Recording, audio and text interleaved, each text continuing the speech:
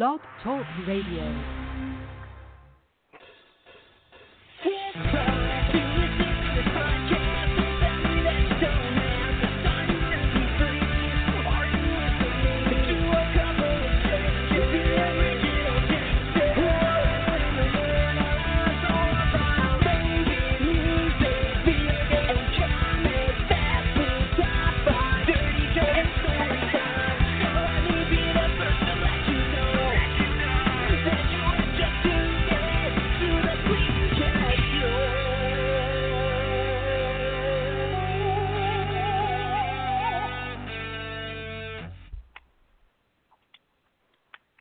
It's time to relax. You know what that means. It's time to start your year off so low that it can't have anywhere else to go but up. You're listening to another episode of the original Janksters podcast. I'm Kevin Jank. I'm Peter Jank. Woo! We're back. And everything I do is solo. Truth. Same here.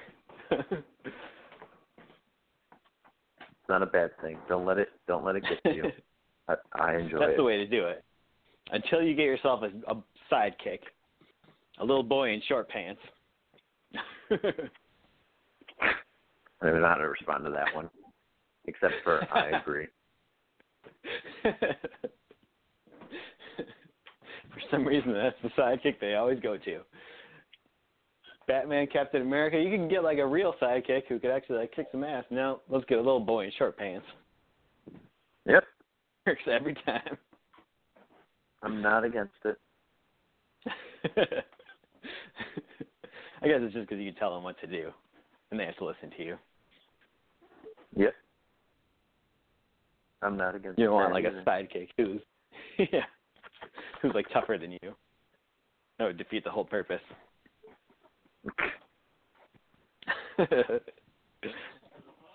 All right, well, let's pick up right where we left off last time on our last exciting episode, previously on Original Janksters. We were talking about our top albums of last year now, 2016. We made it through all of your list. Oh, those olden times. Yeah. I love it. And we made it to my number 10 of my top 14. I'll just run through them real quick. Number 14 was The Lexicon of Love 2 by ABC. 13 was Super by the Pet Shop Boys. Number 12 was The Getaway by Red Hot Chili Peppers. 11 was Shift by The Living End. And 10 was Life Screams by Lacey Sturm. Yes. Oh, dude, and I'm not going to lie, man. Listen to more of that. Yeah. So good.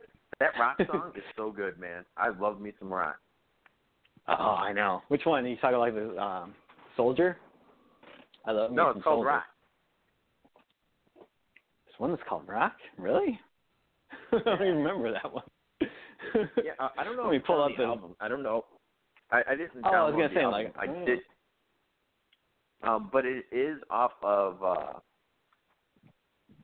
don't know. It's like the one famous song that they have. Well, I don't know if it's a famous one, but it's definitely like a single that they have off the album. Oh, maybe it's like a B-side? Or maybe off a album. Maybe. I would like to think that. I would like to think these things. Oh, let me see. I'm going to do a quick little googly search. Yeah. But yeah, Rock. Super good song, man. You definitely need to give that one. Oh, yeah, Rock. Oh, I thought you were saying Rock. I was like, what the fuck? Yeah, Rock. No. Yeah. There was a video, sense. I think, for that one. There was. There certainly was. It was good, man. I like the video, but I really like that song. There's a bunch of good songs that they have on there, too. There's a whole like lead-in track to that song on the album where it's just them yelling and screaming at each other. Oh, man. Damn it. I need to get this album. What am I doing with my life? My internet's been like horrible. I don't know what's been going on these last few days, but like it just cuts in and out, and it's not doing what it needs to be doing. Oh shit! As in working. It's not working.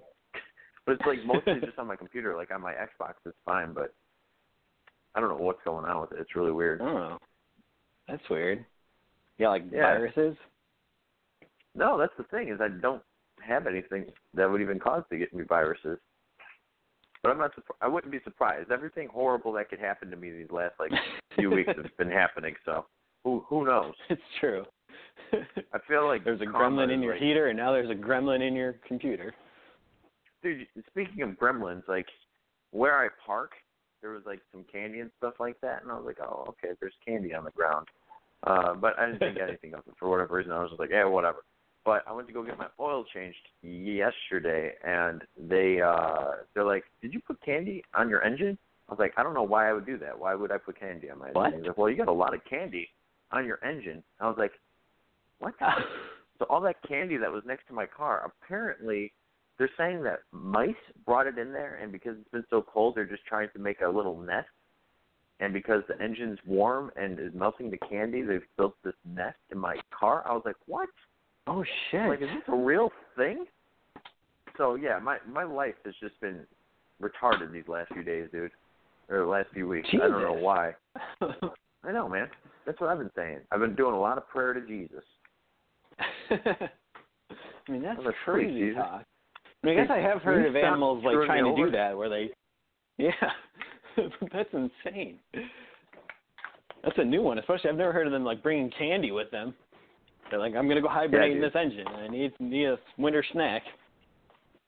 Better bring some Raisinets. Jesus. Yeah. It's been my life.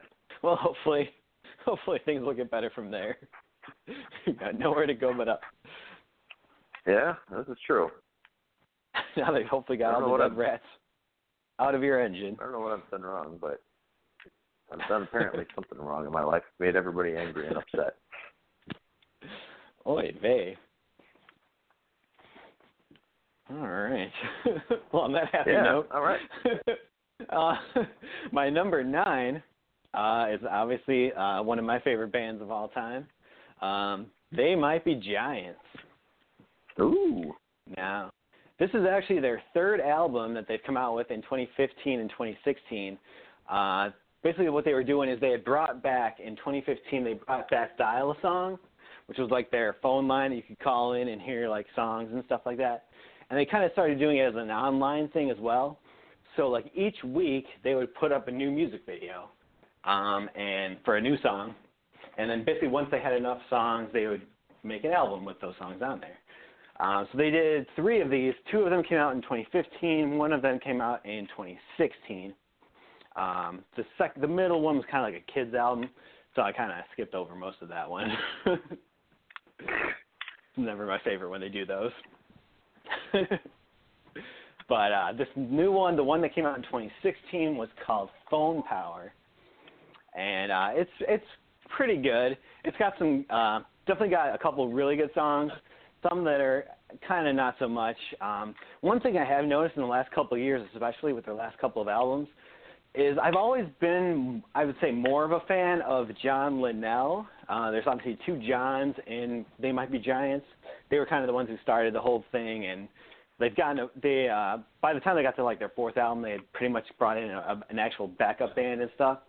But it was originally the 2 Johns, and they're still kind of the main people. They take turns singing and that kind of thing.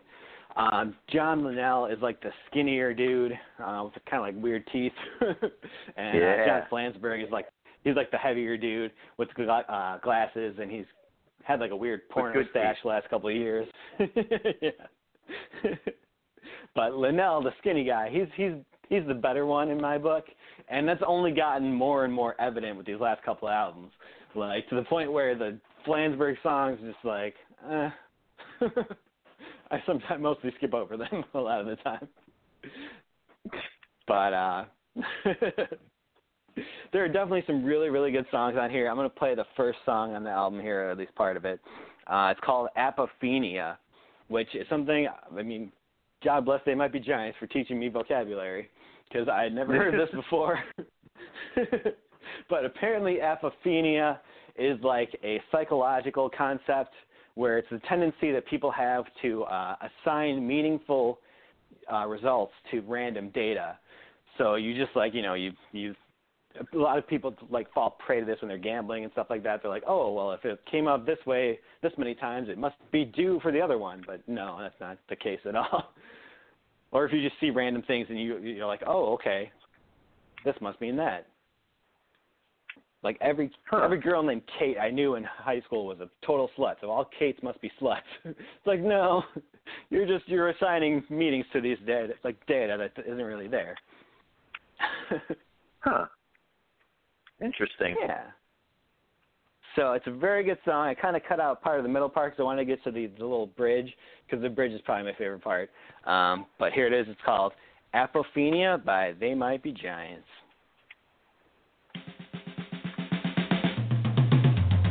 How could the street lights blink on and off and spell out all your thoughts? That thing you thought you heard me say, I didn't say that thing. That is crazy. You're completely crazy. Pretty soon you'll be telling me that you had enough and you're leaving me.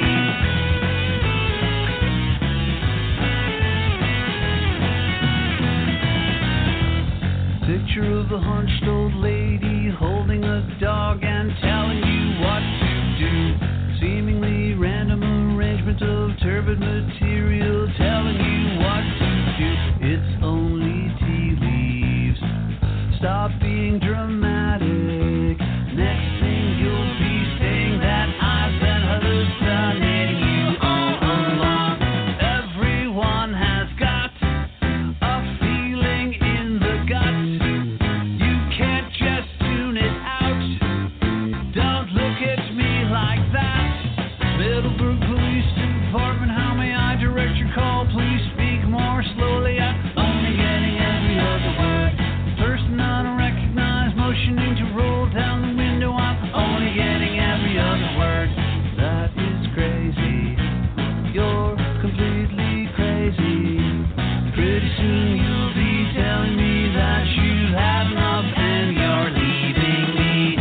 Next thing you will say, I've been hallucinating you all along. Oh, yeah. Beautiful. Classic They Might Be Giants right there. Yeah, that is very true. Very I love true. it. We kind of talked about, like last week, about how Simple Plan kind of like still singing the same songs as when they were like teenagers. Like They Might Be Giants still sing the same kind of songs, but when I've always written about weird stuff, you can just always write about weird stuff. That's a good point, I suppose. That's a solid point. So it's a good way to start out. That was my number 9. That wasn't too bad, though. I do like They Might Be Giants. I'm just not as big a fan as you are, for sure, but they're good. Yeah. I love them. They're one of my favorite bands of all time. I've seen them a bunch live, and they're always really good, so. They do this really cool thing. I haven't really done it the last couple times I've seen them, but they do this thing called Spin the Dial, where they'll just turn on the radio and like go to random stations, just like troll around until they find a station that kind of comes in clear, and they'll, like, whatever kind of music it is, they'll start making up a song that's kind of like what they just heard. That's pretty awesome, actually. It's pretty great. they're the best. All right. So my number 8 is going to be a punk band from Southern California called Face to Face. They're definitely one of my favorite punk bands, I would say. I first heard of them like 1994.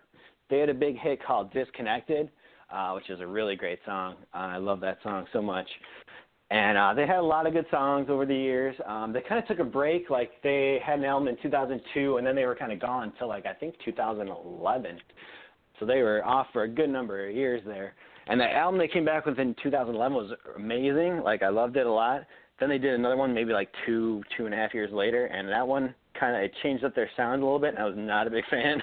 I was like, this is not so good. But this year, they came back with an album called Protection, and it's really damn good again. So I'm going to play two little clips from this. They're both pretty short. They're only like 45 seconds long. Just give you a little taste. Two of the songs on here. One is called, the first one is See If I Care. There's nothing left to do here but clean up this mess. I let myself down for the last time. These things that used to matter, I couldn't care less.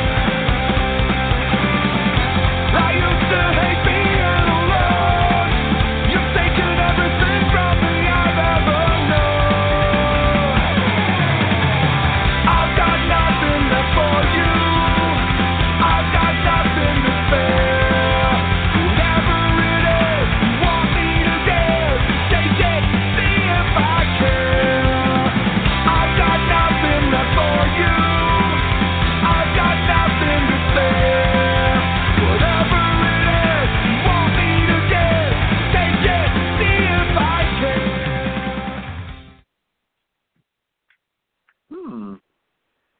Yeah. Good I like stuff. Good classic punk right there.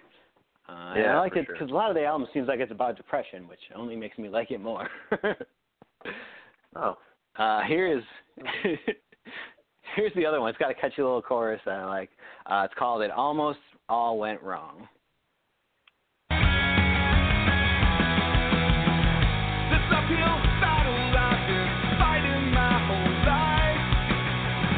Somehow this melody cuts deeper than the night.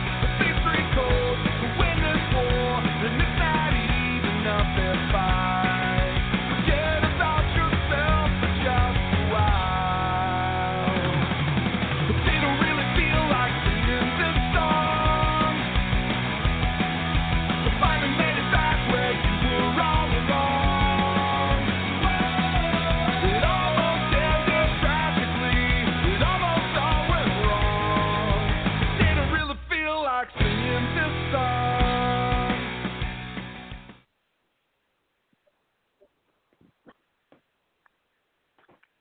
What's this band called again? Face to Face.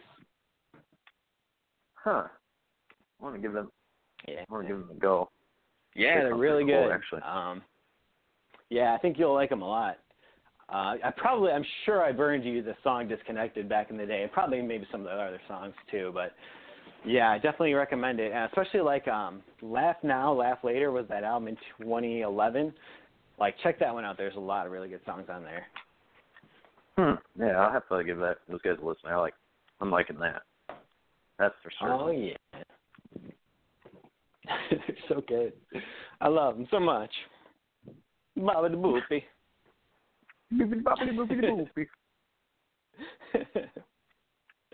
All right. So number 7 is going to be the soundtrack to the movie Pop Star Never Stop, Never Stopping by Lonely Island. I love this soundtrack. The movie was pretty good, but the soundtrack makes it even way better. There was a couple songs on the soundtrack that you didn't even get to hear at all in the movie, and there were some that you barely heard a little bit in the movie, but all the songs, or well, for the most part, all the songs are really damn funny. Lonely Island, obviously, they're always really good and funny. I've played, I think, some clips from some of their songs at the ends of some of our episodes in the past, like Mona Lisa, which is really funny. He was talking about how he went to go see the Mona Lisa, and it's an overrated piece of shit. And just singing about how ugly she is.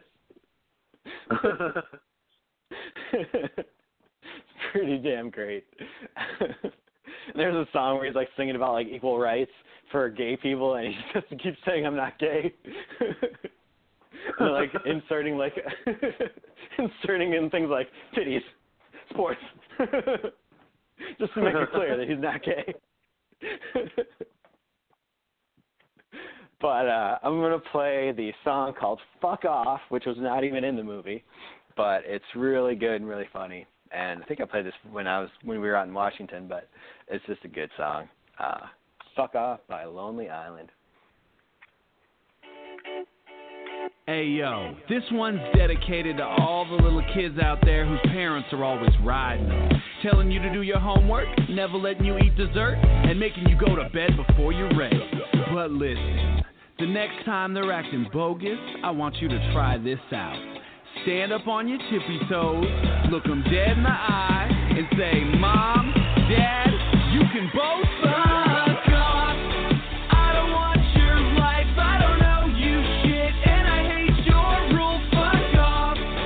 So get out of my room, you can suck my dick, motherfucking shit, bitch, you can fuck. I'm gonna live forever.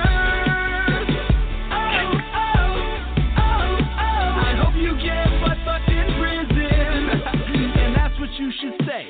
But what about at school?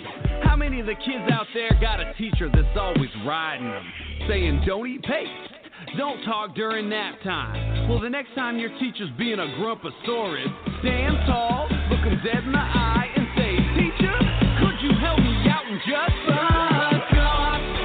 You can't teach me shit, and if I was you, I would split my wrist. Fuck off, 'cause I might be young, but I'll dig your grave till the job is done. So fuck, I'm gonna live forever. I hope you get butt fucked in prison. That song's pretty funny, actually. I like that. It's a touching song with good advice for all the children out there. Fuck off. The way they say, oh, You get fucked in oh, prison. oh. It says off like that, but I love it. And there's just some really great stuff in there. I think later on they talk about, like, I hope you suffocate on a dog's dick. So good. Just some creative cursing. But yeah, the whole soundtrack is pretty funny as hell. There's a song called I'm a Karate Guy. It was basically supposed to be about like the Andy Samberg character before he went solo. He was in like a boy bandish thing almost. And they had this song called I'm a Karate Guy. And it's just the stupidest thing ever, but it's so funny. That's pretty funny. I don't know why I don't listen to Lonely Island. I need to get into that. Yeah, they're hilarious. One of the funniest bands around. Yeah, I don't know. Apparently I've just been stupid all my life. Or just silly, as we might learn in this next song.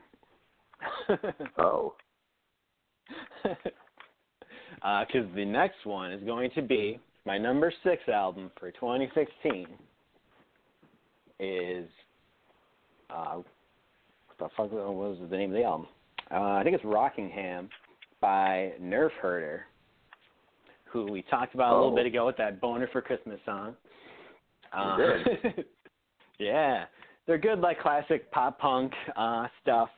And this one, I feel like they embrace their nerdy side even more than they ever have before. There's a song called At the Con, which is all about going to, like, Comic-Cons. And it's totally going to be my, like, theme song for every trip to Comic-Con every year from now on. There's a song called Ghostbusters 3, which is all about how, like, just how you and me is never going to happen, just like Ghostbusters 3. You can blame it on Bill Murray. There's a Star Wars song, there's a Doctor Who song, there's some other just really cool nerdy stuff. Oh, there's a whole song that's like love song to this YouTube singer named Allie Gertz, who I'd never heard of, but I listened to this song and I'm like, okay, I like this. I'm going to check this Allie Gertz girl out. And she's actually pretty good, and she's hot as hell. And so I'm a fan now. So they introduced me to her, which is pretty cool. And that song, there's a part in the middle where he's talking to, Stephen Hawking supposedly, and just giving Stephen Hawking shit when Stephen Hawking's like, "You're too old for this, girl." It's like, take your stupid speaking spell and get out of here. Like, oh, it's classic. That's hilarious. But the song that I'm going to play a little clip of here comes from a song that I think will have a lot of meaning to you and me, because we both used to be huge Weezer fans back in the day. Yeah. This is a song called "We Opened for Weezer." And I'm going to play a little part that there's a part where they talk about a guy from Rolling Stone. And I like to always think in my head, I replace the guy from Rolling Stone with silly Peter Jank. Oh, God. It'll all make sense once you hear the song. We opened for Weezer. It was a dream come true. Our video was playing on the MTV2. Right about the time that Buffy started playing, we were on tour and we were playing with Weezer. They were singing the blues. Pinkerton was getting some bad reviews. The guy from Rolling Stone didn't like the songs. The guy from Rolling Stone was totally wrong about Weezer. Whoa!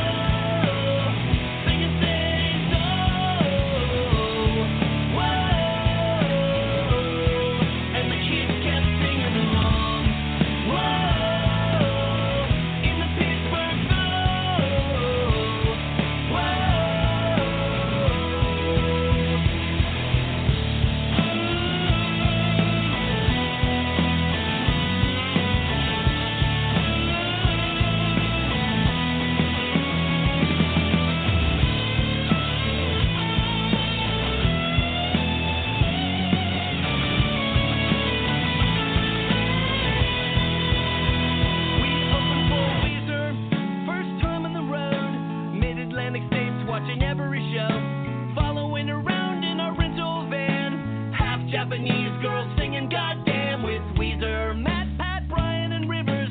Butterfly song giving everyone shivers. Carl was rad and Carl was gnarly. We were sitting backstage with Michael and Carly and Weezer. Yeah. Oh, yeah. So many old school name drops with talking about when Matt Sharp was still in the band and all that stuff. Yeah, Michael I know. And Carly. Butterfly song giving everyone shivers. Yeah. Oh, man. I do.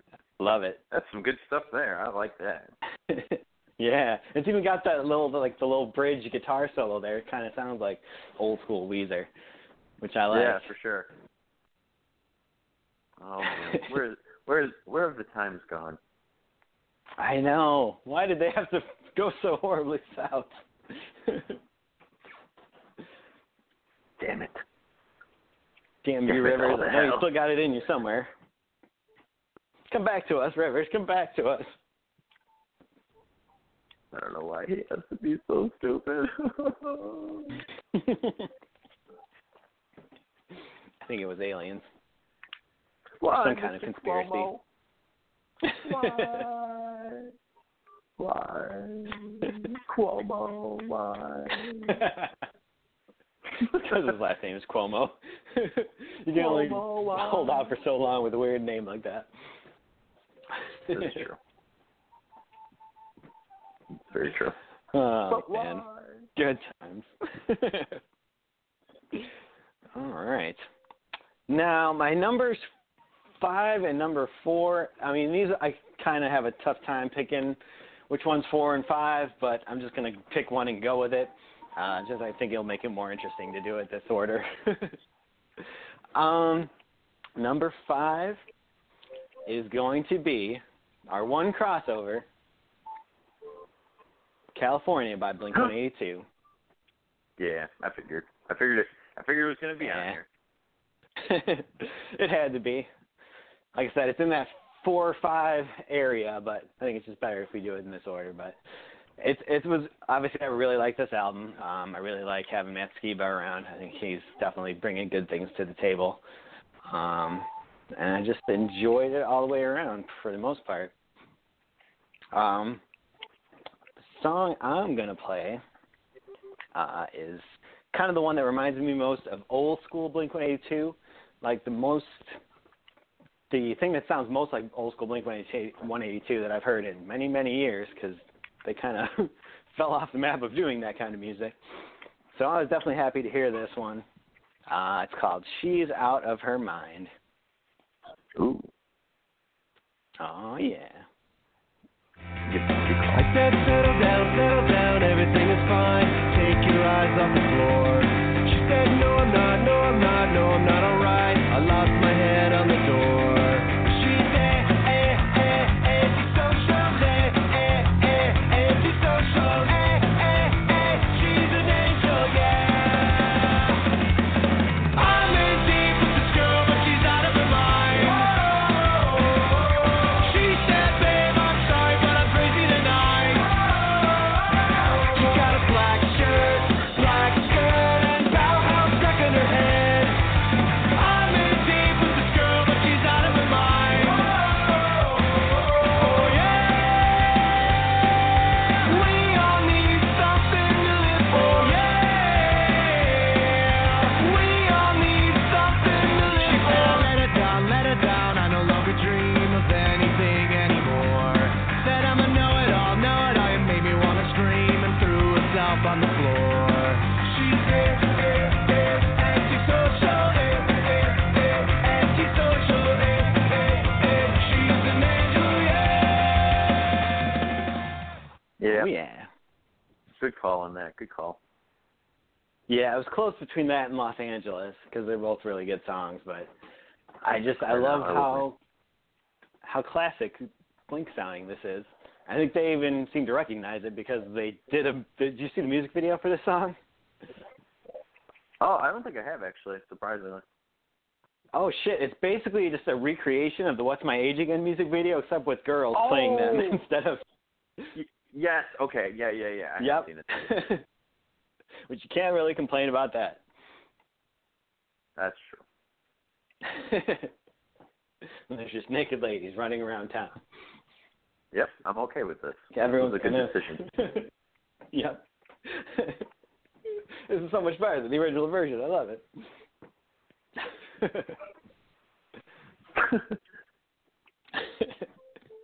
Yeah, it's a great song. I love it. The whole album is pretty damn good for the most part. And I'm excited to hear these extra tracks that you say are coming out. Oh, I know. Yes. I cannot wait. It's driving me nuts not knowing that it's not out yet. I just want to know a date. Even if it's not, tomorrow, I just want to know when it's coming. I know. I'm with you. I want it to be a correct one. Unlike, remember how we're like, oh, yeah, it's coming out in April, the album. And that was like, oh, now it's July something. Like, God yeah, that damn was it. stupid. That was so frustrating. That was frustrating. It's like, all right, any day now.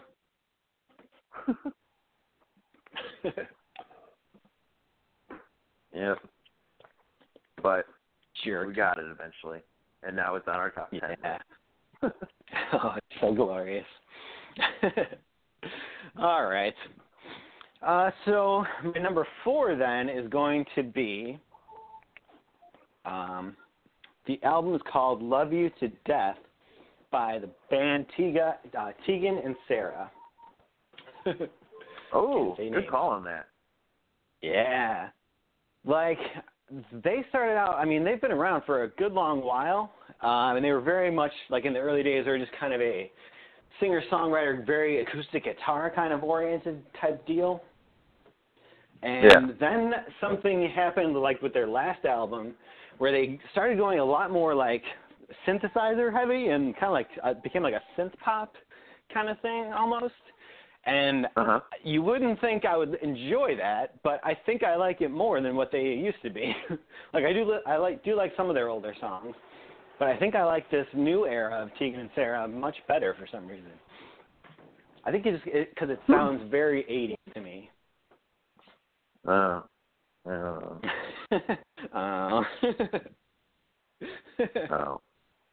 Yeah. Oh. That could have something to do with it. Yeah, it probably. definitely feels very, very 80s to me, which I like. Oh. I think I originally I'd only really heard of them kind of, because Alkaline Trio did a cover of one of their songs at one point, so I listened to that song. And then NoFX at a certain point wrote a song kind of about an incident where Mike met one of them backstage at a show, and he's not sure which one because he was on so many drugs at the time. And he was just basically being a creep and asking weird questions the whole time. Because, like, they're, Tina and Sarah are twin sisters. They're from Canada, and they're both lesbians. So he was just asking all kind of weird questions and being basically a drunk idiot the entire time. And it's a very funny song, and they kind of, I guess, took real offense to it. Like, I think they're very mad about the song, even though it's really not, there's nothing in there that makes fun of them. It's all him making fun of himself for being this fucking, fucked up asshole. Yeah. But I think we're not too happy about that song. But I still enjoy them anyway. I saw them at Riot Fest a couple of years ago, and they did a couple of songs off that new album, and I was like, oh, I like this. So I checked out that album, and I checked out this new album they came out with this year. There's kind of like the three songs that I'm like, oh, these are definitely the best three songs. So I'm just going to kind of play the choruses. It's a 1 mega clip of the three choruses. It's only about 1:45, so it's about the size of a normal song clip. Where is it? Okay, there it is. Yeah, so it's the three choruses. You'll definitely be able to tell the breaks, between each song. The first one is called Boyfriend. Apparently it's about, I forget which one. I think it's Sarah. Like, she was kind of seeing this girl who had a boyfriend, but she was kind of, getting with Sarah on the side. And she, felt weird about that, I guess. And then there's the next one is going to be called BWU, which I guess is like, text code for be with you. And then the last one is Dying to Know. Those are like the three songs that as soon as I heard this album, I was like, oh man, these are like three just perfect like synth pop songs. So, I'm intrigued. I do like these. Yeah, they're cool. I like them.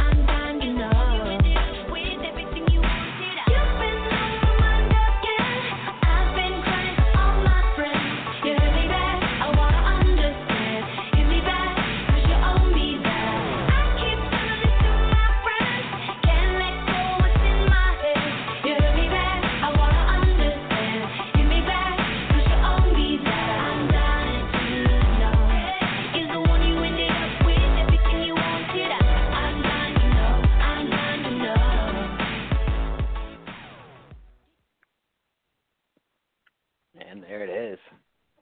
Yeah, those are very short clips. Yeah, like I said, I just kind of got the choruses of each of them.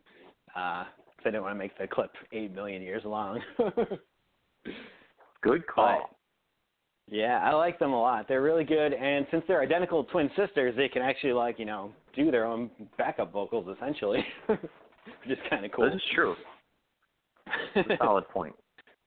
Yeah. So it works out. And you see them, like, acoustically, they're very good, even in doing, like, these newer songs. When they do, like, acoustic versions, they're, like, amazing, and I love them so much. So, Love You to Death by Tegan and Sarah, that's my number 4.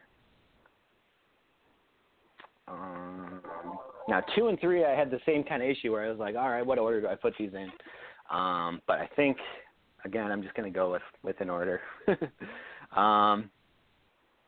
My number 3 is going to be, technically it's 2 albums, 2 EPs, essentially. The band Guttermouth, they're one of my favorite punk bands for sure. They haven't done anything since like 2006, and they finally came back. I think the band has mostly been reformed, so it's mostly just the lead singer and a bunch of new people. And this is the band I think we talked about when we did our top bands, where the lead singer kind of looks like a spazzy version of Uncle Mike. Oh, yeah, that's right. Yeah.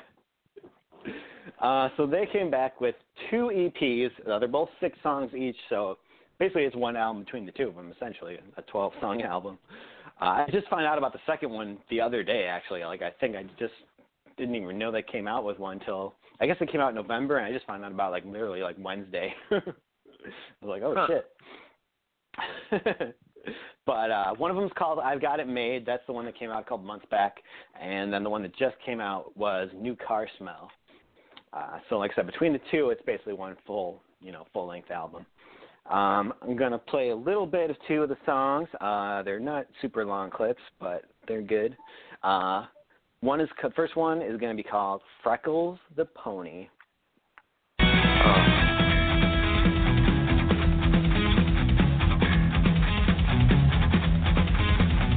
Some say she used me, that I was just a crush. So lucky I'm a gentleman, she's done deserve the punch. I bought her everything, a pony feet, a pogo stick. His name was Freckles, but she was sucking someone else's. I took full of love, I saw her doing drugs and someone took her out. Like I did 1,000 times before. Like I did 1,000 times before. Like I did 1,000 times before.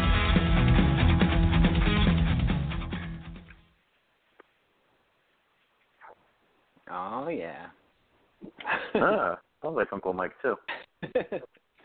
Kind of. Uncle Mike became a punk singer. I can kind of see it. But yeah, that song does some cool stuff where I always love in songs when they kind of like, they build it towards they're going to say something, offensive or, like a swear word or something, but then they change to something else. Kind of like The Air Is Getting Slippery by Primus.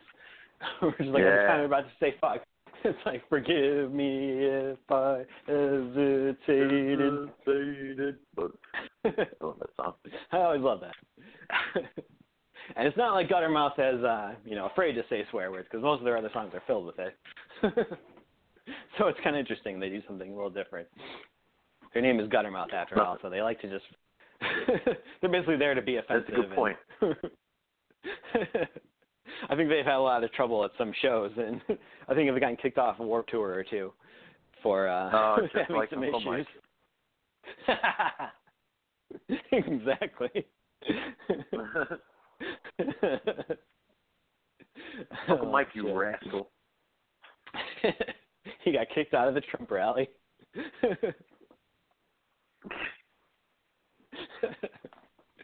Which he did go to for some reason. I don't know why. Oh, he did? I believe so. That's what I heard anyway. Good for him. Good for him.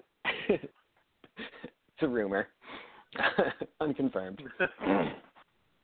But the second song is it's called Old Man, and I love the chorus. It's so great. It's just basically about like an old man singing to his son from his deathbed. And here we go. Son, it's your dad, and I'm running in this bed. When you were a kid, I kept you on your head. I know you think you're smart, cause I'm in no part. But you've been an idiot right from the start. Son, it's your dad. Remember that time we hit the sauce and I said you weren't mine. You thought it was a joke or maybe had a hope, but the real truth will never be known. Nor was his son inbred who married an idiot. It's no surprise that your kids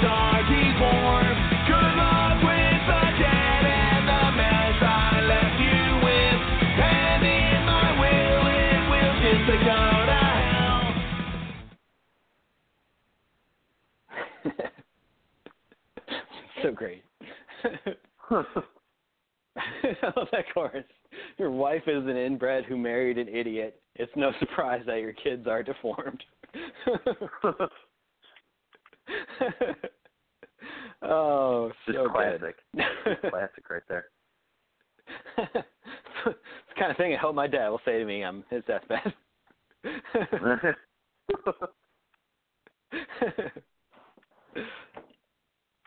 Oh, shit. All right. So my number 2, I've got another one of my favorite punk bands of all time.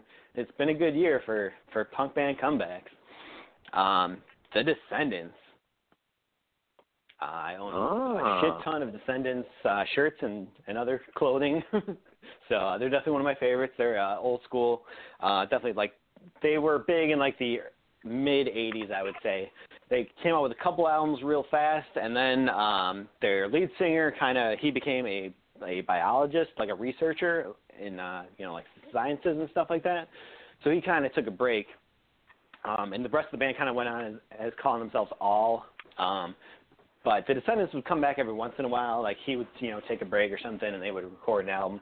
Like, they stopped in, I think, like 1988, and they basically come out with one album a decade for since then. Like, there's one in 96, then 2004, and then finally now 2006. So it's 12 years since their last album. And they finally got a new one. Yeah. It's taken a while. But they've been doing some shows the last couple of years. Like, I've seen them at Riot Fest a good 3 or 4 times. And I think, I guess Milo, he's the lead singer, he has actually quit his job, I think, to focus on the music full time. So maybe there will be some more in the next couple of years. There might be some more Descendant songs coming our way now that they're kind of focused on it. What's his actual job? He was I think he was teaching at some point about science, and he was also just like a biology researcher or something. He's got like a PhD in like microbiology or something like that. It's fucking nuts. Sounds about right. Most punk rock people do. It's ridiculous. It's crazy. They do. There are some very smart people in punk rock, which only makes me like it more. I like it only if you have a PhD. If you don't have a PhD, get out of here. You don't know real punk. Simple plan to see your credentials. High school diploma. Get out of here. Just don't talk to me. Leave me alone because I don't want to go to bed. Yeah, that sounds about all right. We're coming out of you.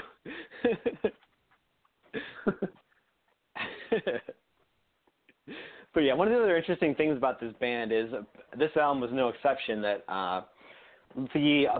the songs are written by basically all of the band members to kind of take turns writing songs. It seems like I want to say the actual main songwriter is Bill Stevenson, the drummer, which is kind of unusual. But they all pretty much, I guess have a couple songs on each album that are theirs. Even when there were other people in the band, before some of these other people joined, like there were some songs that were written by them, and you can definitely kind of tell, like, oh, this sounds very different from the other songs that they did, like, later on. So it's like, oh, okay, some dude who was only there for that album wrote it. That makes sense. But this one is like that too, where I think it works kind of nicely though, because you get a bunch of different viewpoints and stuff. So I like it for that, if nothing else. So I'm going to play 2 clips. The first one it's a really good song. Obviously, I relate to it a lot. It's basically about not being so good with people in real life or anything like that, but on paper you look good. But then you get there and you just fuck it all up. It's called On Paper by the Descendants.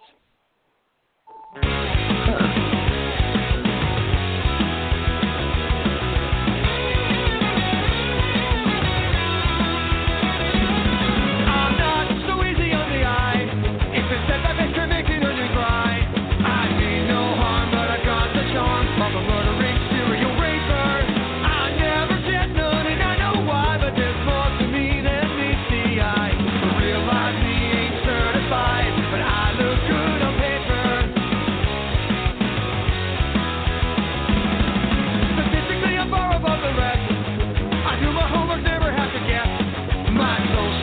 life's an empty wreck. Romance is an alien labor. There are things about me you'll never know unless you scratch the surface and look below. My resume is solid gold. I look good on paper. I got straight A's on every test. A perfect credit score. My ledger's never in the red. I look good on paper. Beautiful. Yeah. What do you think? That was pretty good, I guess. Yeah, I like it. Not too shabby. the line there where he's like, I mean no harm, but I've got the charm of a murdering serial raper. It's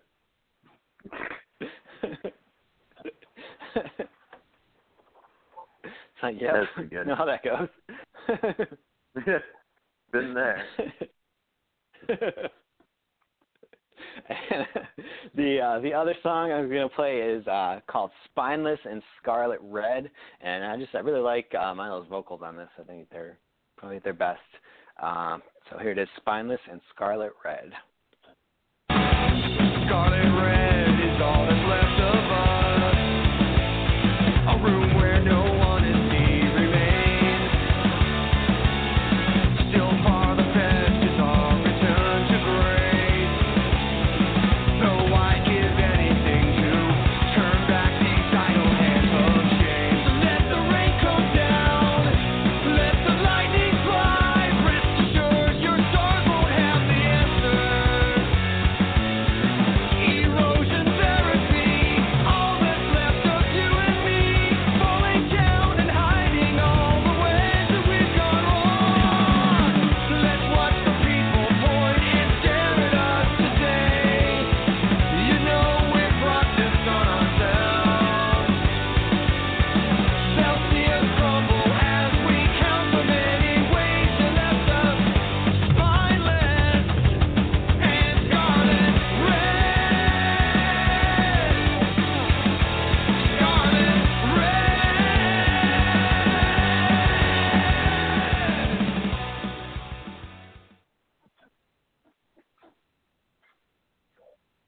Yeah, they're all right. Yeah, I like it.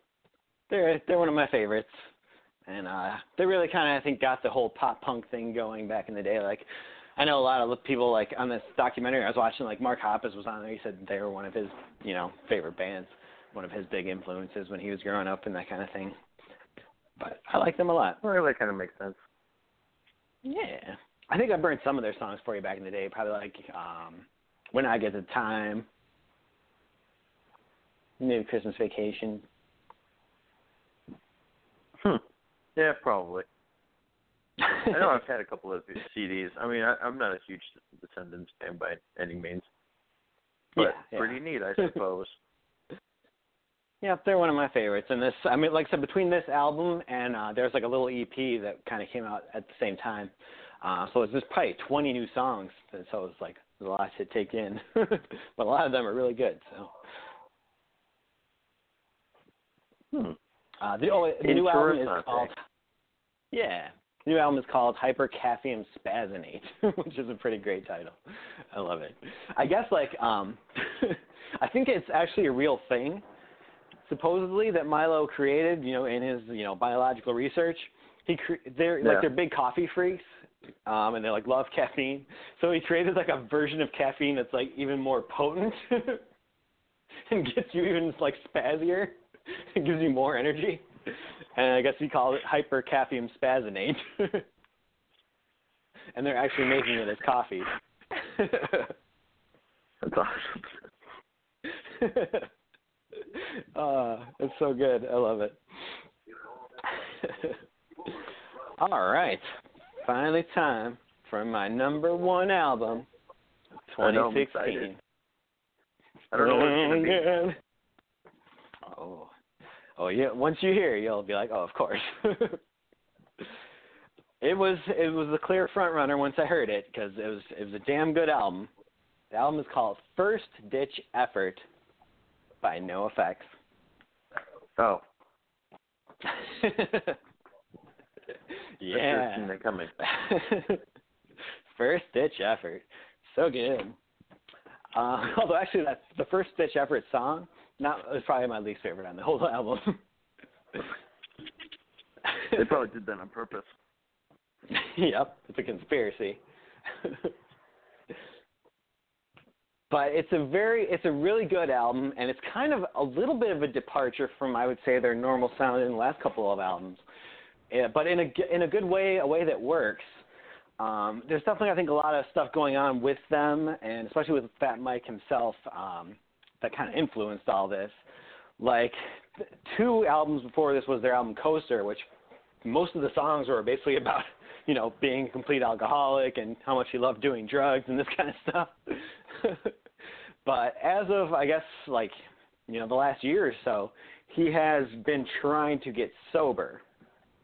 Oh, wow. So, yeah, he's finally decided that he has to try to get sober, which I'll get into a little bit, kind of why that happened, I guess. So a lot of this album is kind of about that, like trying to get sober and, drying out and that kind of stuff like that. Some other, interesting songs. There's always, one thing I love about NoFX is they always do a lot of just random goofy stuff. There's an album called Sid and Nancy on there, it's just fucking great if you know, your 80s history. Do you know much about the Sex Pistols? No. I just know that they're a punk band. Yeah, they're definitely one of the biggest punk bands from the early days. I would say them, the Clash, and the Ramones are the main grandfathers of punk, if you want to say. But they were kind of the most punk in that they just didn't give a fuck, and they really didn't care about musicianship. And, so basically, their bass player quit early on, and they needed a new bass player, so they just kind of brought in one of their buddies named Sid Vicious. Just because he looked like a punk pretty much, and I think he kind of played drums, but he didn't play the bass at all. They're like, all right, you're a new bass player. And, he kind of tried, but, he wasn't necessarily that good. And he was just basically a big drug addict and stuff. And he got hooked up with a groupie named Nancy Spungen. And so they kind of got married, and, they were both basically just druggies and just, leading each other down dark paths, and then the band totally fell apart, and Sid Vicious kind of tried to do his own thing. He, tried to go solo, but no one really wanted him to play there. They're like, you're not really any good. No one really wants to see you solo. He did, a really cool cover of My Way by Frank Sinatra, though. And there's an interesting video of that song that you should check out, where he's kind of singing on stage, and all these posh, rich upper crust people are in the audience clapping and stuff like that, and then he just pulls out a gun and starts shooting them. But so yeah, they just kind of kept spiraling downward, and eventually they were really drugged up one night, and then Sid Vicious woke up to find her body in his hotel room. She had been stabbed multiple times, apparently. Jesus. And he was arrested for the crime, but then he got out on bail, and they really, to this day, have no idea what actually happened, if he did it or not. A lot of the theories seem to say that it probably wasn't him, that it might have been this other, guy who was on drugs who kind of broke in and was taking shit and just happened to knife her on the way kind of a thing. But he was, he was out on bail, and then his mom scored him some drugs, and he OD'd and died. Jesus. Yeah. It's quite a story. So, I mean, he obviously could never really weigh in on it after this, so they both kind of, went out very quickly there. And so this song, Sid and Nancy, is not actually about him and this Nancy Spungen. It's kind of positing a whole conspiracy theory about, Sid Vicious and Nancy Reagan. Oh. And about how they were having an affair, and kind of just how how JFK supposedly had Marilyn Monroe killed to cover up their affair. They think that this whole Sid and Nancy, the whole Sid Vicious's death was all part of a plot by the government to make sure that this affair never came out. What the fuck? They're not serious about it at all. It's all just a big joke, but it's funny as hell. Because when they talk about Hinckley, the guy who took a shot at Reagan, but he didn't kill him. he always claimed he was doing it for Jodie Foster, so he could be like he could be famous, and then she would respect him, kind of thing, and then she would fall in love with him. But they're saying in the song, like, he didn't really do it for Jodie Foster. He was a Pistols fan and a punk rocker. I'm like, oh, that's great. So weird. So they do some really cool, funny stuff like that. There's a song called I'm a Transvestite, which Fat Mike is talking about how apparently he likes to cross-dress, which he has done at a couple shows in recent years, which, I mean, a lot of bands end up doing that, it seems like. But he's like, yeah, I've kind of always wanted to do this since I was like 13, but I didn't have the balls to, like, do it. Even though the punk scene's kind of open-minded, like, I didn't have enough self-esteem for this kind of thing. But he's like, oh, now I just don't fucking care. That's so weird. It really is. But it's very strange, but I love it anyway. It's just, they're really funny, and Fat Mike he writes great lyrics. So I'm going to play two songs for you. One is called Oxymoronic. This is a great song, especially the end. Oh, like, just wait for the end. The end is so fucking hilarious. It's all about the drug industry, like the pharmaceutical drug industry, and how they're, kind of ruining America and stuff like that. And how basically, the pharmacists are basically the new drug dealers. And so it kind of takes, he kind of takes a bunch of, like, drug names and makes puns with them and stuff, which is really pretty cool. Definitely stay tuned for the ending, because the thing at the end is the best. And here it is, called Oxymoronic. It isn't at all altruistic by overprescribing. How can we fight them in a Boston ring? I'll throw a gross accusation with a subject of meaning. They'll say my fears are way ludicrous. It should be out of vanishing. With every demo or altercation, they'll have a good stand explanation. You're just the illustrated, cause we made your dick deflated. It's oxymoronic. It's oxymoronic. It's time to sound the alarm. We can't put our faith in karma. We got our common enemy, and they're called Big Pharma. And it's oxymoronic. And it's oxymoronic. It's all oxymoronic. It's all oxymoronic. Oxymoronic should be used as directed. You should call your doctor if you experience pubic hair growth on your face or neck. In rare cases, oxymoronic has been known to cause patients to regain unconsciousness, take both sides of an argument, and polygamy. Other side effects may include a sexual attraction to windows, eyeball growth, trash can envy, tongue expansion, considering yourself the most interesting person in the room, spinal retraction, subtle driving, a frowny smile, pigeon coupon collecting, and playing basketball. In more severe cases, some patients have experienced sharding as a daily ritual, obsession with average results, liking people you never did before, clown fighting, and growth of extra holes. Ask your doctor about oxymoronic today.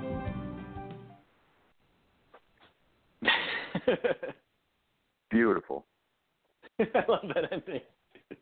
That is pretty awesome. I kind of cut that clip up a little bit to, get to the ending there, but it's just so good. Growth of extra holes, growing pubes on your face. Like I'm playing basketball is one of the side effects.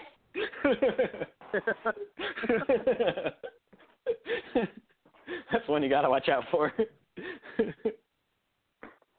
Like, I think that video was actually on Funny or Die this year, so it's pretty good. That's awesome. I really like it. I like all the little puns, all the Zen explanations, and all that with the drug names. It's just a great song. The other one, yeah, it's pretty great. It's just, I love NoFX because they're so clever with their stuff, which is really good. Now the other song I'm gonna play most of it because it's just so damn good. It's called "I'm So Sorry, Tony," and basically this song is about Tony Sly, who was the lead singer of the band No Use for a Name, who you would mostly probably remember from the song "Why Doesn't Anybody Like Me?" Okay, I'll take your word on it. Yeah, you remember that song, right? Like, doesn't know. anybody like me? I don't understand. Oh, yeah. I love that song. Yeah. Yeah, it was a great song. So, yeah, No Use for a Name was a punk band. They've been around for a long time. They were on Fat Mike's, record label for the longest time. Like, since basically they started, I think. They were pretty much always on Fat Records. So they were obviously, had a really tight relationship with him, and Fat Mike and him have been friends for a long, long, long time. They were very close and stuff like that. And in 2012, I believe, Tony Sly died while on the road. He was doing like a solo tour at the time. And I tried finding it online, but he was only like 41 years old, but there was never really a cause of death released like to the public. But supposedly he was on a bunch of painkillers for his back at the time. So I'm assuming it was either some kind of an OD or like in some kind of drugs mixed together kind of thing, or it was suicide. Like maybe all the meds just drove him to suicide. But clearly, I mean, he was a young dude, so it's a really sad thing. And it obviously hit Fat Mike really hard. I think that's basically why he is now trying to sober up, is because he has seen what happened to Tony, and he doesn't want to go through it. Doesn't want to do that to his child and that kind of thing.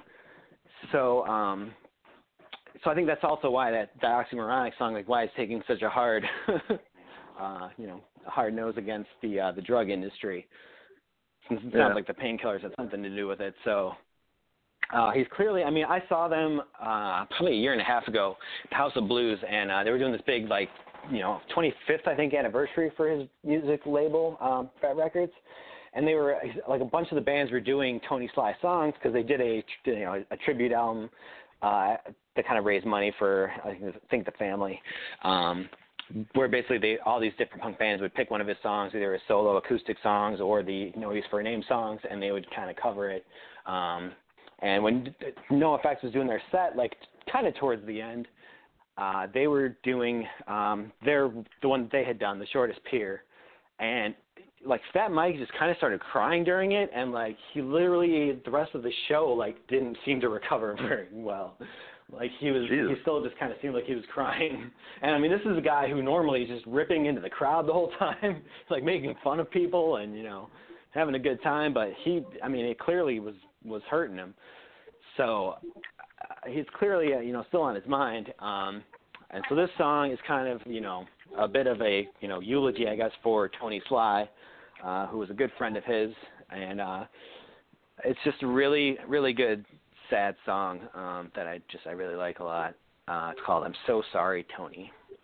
I never heard a bad word about it. I never heard a bad melody. It's dying, isn't tragic. It's a fucking catastrophe. I lost my parents and so many friends. I tried to stay la vie. It's nothing like losing my friend Tony. Sometimes on weekends when our kids hang out together, Kira tells Darla that her dad's songs are better. And I think she's mad, cause her mom, she hopes her dad will be coming home. Cause he told her that 3 years ago on the phone. Tony, you make me see myself in a way I don't wanna see. Do I have to stop living so recklessly so I can be the father I know I can be?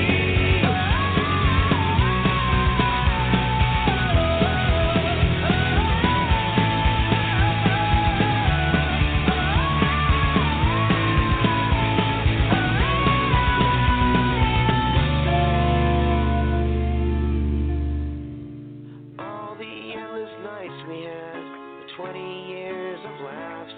I've looked, but I can't find any photographs of us because it's weird to take photos with your best friends, cause you don't think that you'll never see them again. I'm sorry that I wasn't there for you when you needed me in the end. I was there to give you eulogy, but not when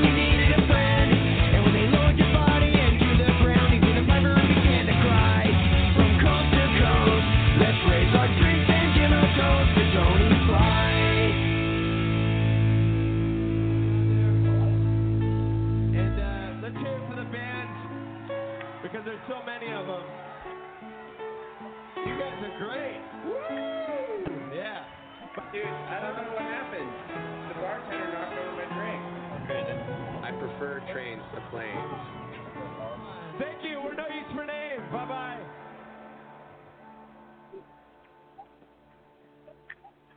That was a good song. Yeah, it really is. I like the part where he's talking about, like, it's weird to take photos with your best friends because you never think that you're never going to see them again. Just like, Yeah, Jesus exactly. Christ. That's a good song. It is. I like it a lot. Yeah, it's just a great song. One of their best, I'd say. Definitely one of the most emotional and just really hits you. And at the very end of the show, I'm going to play the outro. Is going to be the end of the last song on the album called Generation Z, which is basically the end of the song, like after the main part of the song. It's also a very haunting kind of thing where they're talking about like the whole song kind of about like how our children might be the last ones who think of this planet as a good place to live because we're fucking it up so much. Yeah. And so at the end, there's just this whole part where like this lady is kind of reading this poem, and like I guess there's these background singers yelling Generation Z, and I guess those background singers are Fat Mike's daughter and Tony Sly's daughter. So it's good that he's kind of keeping the family close and that kind of thing. So, but we'll hear that at the very end of the show. Stay tuned. All right. Sounds good. Oh, yeah. So, you ready to do some Spider-Man casting? Yes, I was born ready. Now, I'm trying to look up that No Effects CD because that sounded good. Yeah. So Sorry, Tony is the song.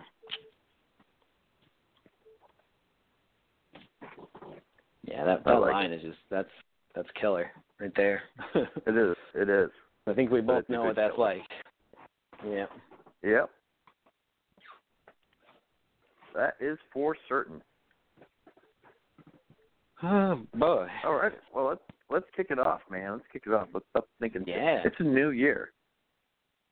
It is. Last I checked. Unless they revoked it. Yep. They demanded a recount, they may have, but... and it's now 2016 again.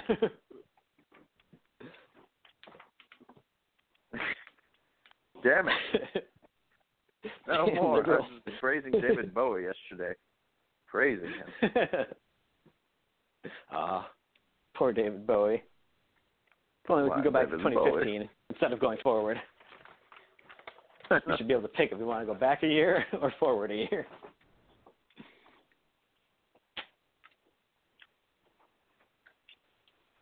All right. Well, who do you want to do first? Well, you choose the first one, and then we'll talk about them. Okay. We're going to do kind of what we did. We've done this with a couple of things in the past, like the Batman villains, that kind of thing. We're going to come up with put forth a choice for a certain Spider-Man villain as who we think should play them, and then we'll kind of narrow it down to one. It's not, from 2 to 1, so it's not a massive narrowing down process. But, all right. Did you do Morbius, Michael Morbius, the living vampire? Nope, I saw him, but I had no idea anything about him, so I wouldn't be able to really attach a person to him. It's true. I went with Johnny Depp because he just looks like him. And he's got that weird kind of European-ness to him. Good call. He did kind of look like him. Yep. I totally see that as a Johnny Depp right there. Yep. Okay, I can see that. All right. Who do you want to do? Let's do, somebody. I guess, Chameleon. Okay. I did Cillian Murphy. Oh, okay. I can see that. I went with Josh Stewart, who played Arkin in The Collector and The Collection. Ooh, good call. Yeah, I was reaching deep on that one. Yeah, no, that's good. I'm glad that you went that way because I love both those movies. They're pretty damn good. I don't know why they don't get enough love. Yeah, I don't know. Like, I don't even remember the first one coming out in theaters. I think it came out in theaters when I was in Iraq, so I definitely don't remember that. Because I saw the second one not even realizing there was a first one. Oh, that's right. You told me that, which is hilarious. Yeah, I was like, what the? It's already been captured? Like, when did this happen? I just thought that was kind of like backstory, but I'm like, oh, there's actually a movie about this. Oh, they're going to Tarantino this. Oh, okay. Yeah. I mean, they kind of do it in the first one with that other guy who's in the box. You don't really find out how he got there. So it could have been like that, but. That's hilarious, actually. Oh, my God. All right. So we got Cillian Murphy versus Josh Stewart. Oh, Cillian? Is that how you say his name?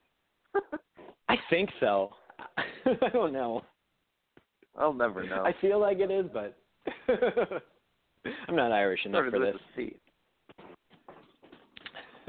Crazy European names.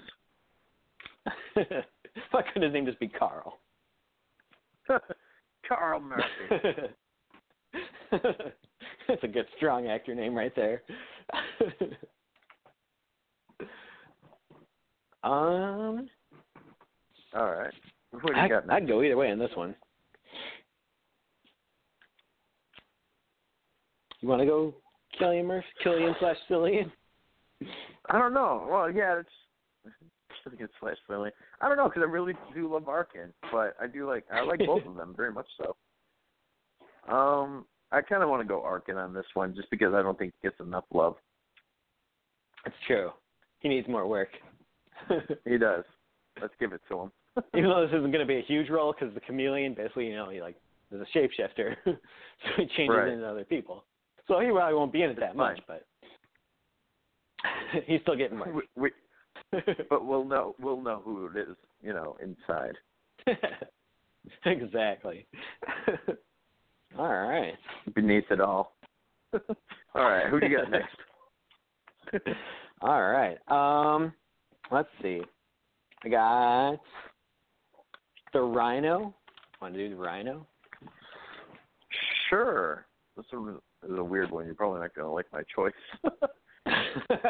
Oh, no. It took a long time for me to figure Dakota this one Fanning? out. No, but it's damn near close.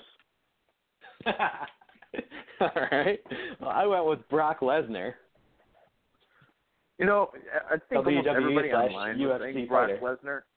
Yeah, he's enormous. And I was like, yeah, I don't know. I almost went Brock Lesnar, but I was like, you know what? Let's go Jonah Hill. Of course, the fat person.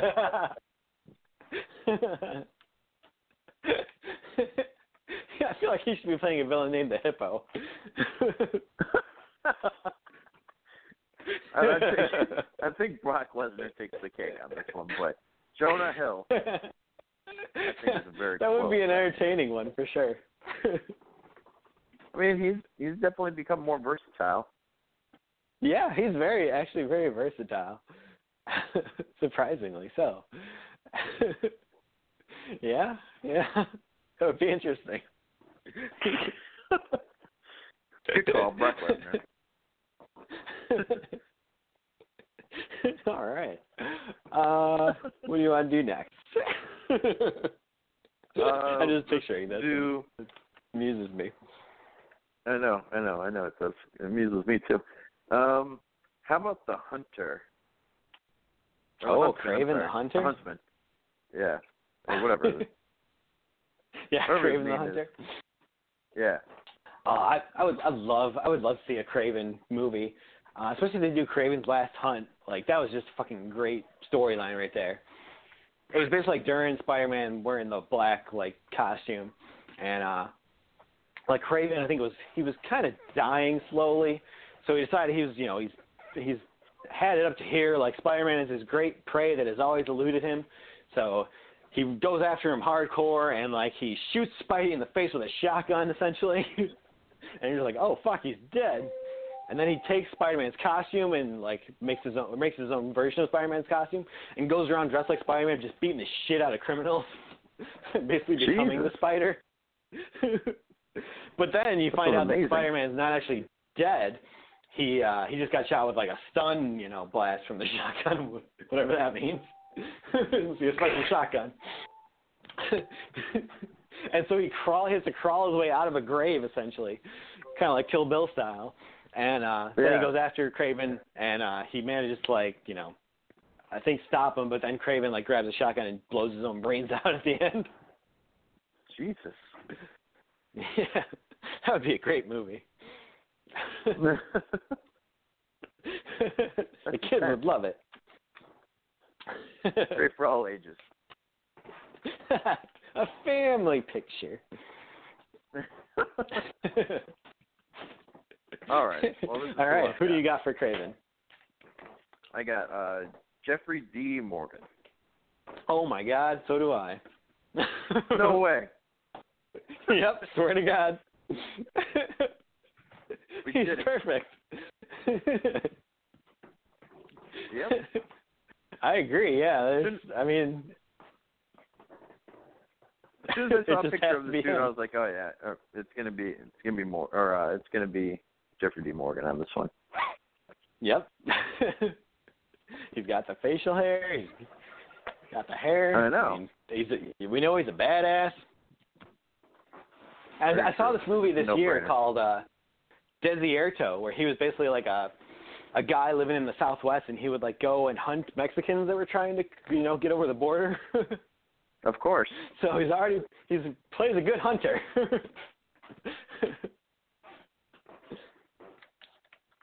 Well, that makes sense to me then. Yep. We're unanimous on this one. Yep. All right. Good. We've done it then. We've done it. All righty. With success. Who do you got next? Let's see. How about Scorpion? Oh, damn it. I did not do Scorpion. I don't know why. I saw him too, and I was like, I was going to put him on the list. I was like, all right, well, let me see if I can try to think of somebody real quick, and then I completely forgot about him. Dang. Yeah, Scorpion. He was kind of like a private eye, but like a terrible private eye. He was not very good. And then Jameson I think had hired him to try to figure out who Spider-Man was, but he sucked so bad that Jameson started getting fed up and just volunteered him for some experiment that turned him into a Scorpion, and he became like big and strong and had the cool tail and everything. There's always an experiment involved. You want to be a part of an experiment? I don't know. Are we in the Spider-Man universe? Because that's the only way. It's true. Marvel is very science with their origin stories. It's very true. Well, I went with Adam Baldwin, who was the guy who played. Yeah, he's not actually one of the Baldwin brothers, like Alec and Stephen and William, but he was the guy who played Jane on Firefly. Oh, yeah. I thought he was one of the Baldwin brothers, which is weird, but... Me too. Like, he seems kind of like it. But I looked it up one time, and it's like, oh, he is not one of them. He is no relation. Why not? Why not? Why? Get away from me, Alec. I'm not one of you. Just have the same last name. It's a common last name, man. But you're a white guy. You must be one of us. No, I'm not. We've already recruited Ben Affleck. You're one of us now. Exactly. All right. But yeah, I figured he could do a good job being kind of like the dumbass private eye, but then also be a big, strong dude when he turns into Scorpion. So. Yeah, I can see that. That's a good call, actually. That's pretty good. Good call. All righty. Yeah. Well, So, I don't know. I kind of leave some of these ones up to, I don't know, better choices in the past. But I guess we could do this one since I'll just get this right off the bat. So we've got Dr. Octopus. Oh, okay. So some of these are ones that are, you know, like, I don't know, just kind of like redos, I guess, since they're redoing Spider-Man anyways. I even did the Vulture as well. You're throwing out Michael Keaton? So I'm just saying. So here we go. He doesn't get a job anymore. Sorry. But anyways. I know you've already filmed the movie, but you're out. I'm not even giving you a shot, even though I want to give you the biggest shot ever because I love you. Shot in the mouth. That is not what I meant. Alrighty, so Dr. Octopus. I'm not going to lie, man. I loved Alfred Molina as Dr. Octopus. I thought he looked perfect for the part, and I'm sticking with him. Oh, wow. Bringing him out of retirement. I don't even know if he's still alive. Yep. Yeah, he's still alive, I think. Okay. Yeah, I mean, for as many problems as I have with that movie, it's not with his performance, per se. No, I did. I actually liked him. I thought when they said that they were bringing Dr. Octopus, I was like, oh, sweet. I remember him. Like, I used to have, like, a couple toys of him when I was growing up, like some action figures. And I was like, nice. oh, okay. And then I saw that guy, and I was like, oh, my God, this is like a spitting image of Dr. Octopus. And I thought he played a cool part, too. I mean, that movie did suck, but I liked him. Yeah. I can't really blame his performance, so you got a point there. I went with Jared Harris. He was on Mad Men for a while. He's been in a lot of things. He's kind of got that, I think he's got a look that would be good for Dr. Octopus. He's kind of British and nerdy and just kind of looks a little off. You should Google up a picture of him and you'll be like, yeah, he's definitely a little weird. Hold on. What's his name? Jared Harris.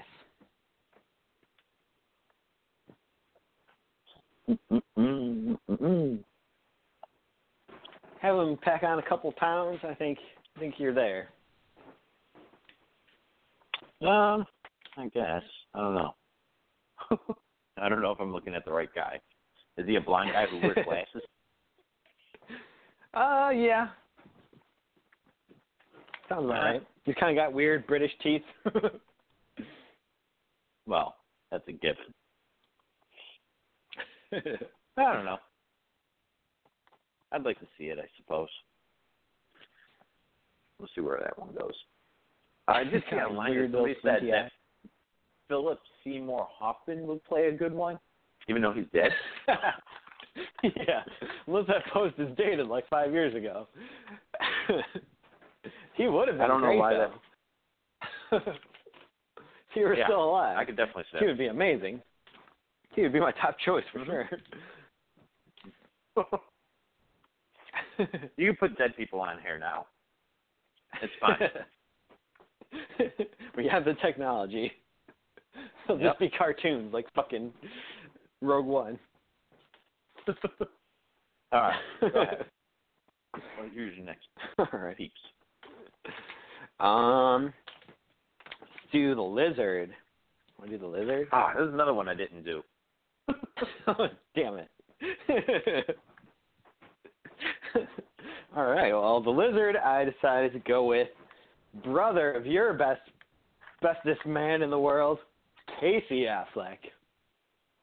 Ooh, that's weird. Why would he be the lizard? Why not? I mean, to play the lizard, really, you just got to be the scientist part. We're not going to do this stupid bullshit they did in The Amazing Spider-Man where they give the lizard a person face. Like, that was fucking dumb. The lizard that was has dumb. a big old lizard snout face. and talks in like, you know, a growly lizard tongue. So really all you got to do is pull off being the scientist part, Kirk Connors, which I think Casey Affleck can do that pretty well. Yeah, I guess so. I guess that's a good point. Plus, it's Casey Affleck. I love that. Exactly. He's one step away from Ben. He is. I love both of them, but I do love Casey Affleck a lot. Not like he's very good. In a platonic way, I swear. Kitty Sports, Predator.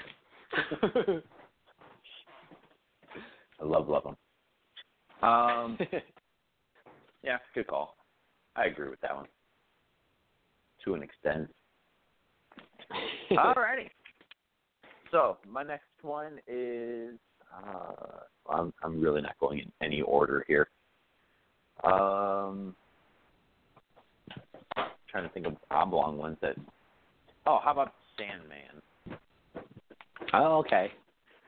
I did this one, but I'm not over the moon about it. So if you got a good one, I'm definitely open to it.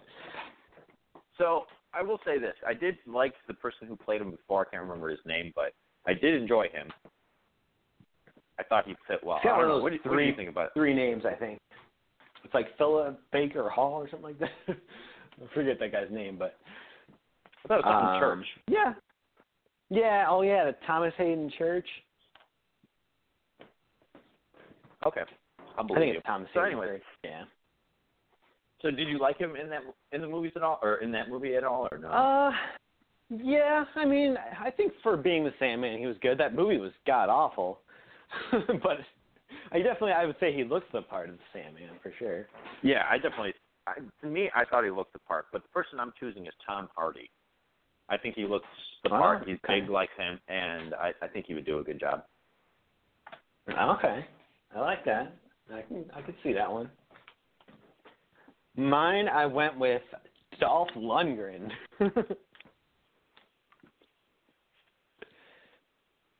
I'm going to Good say old Dolph silence on Lundgren. this one. He's good.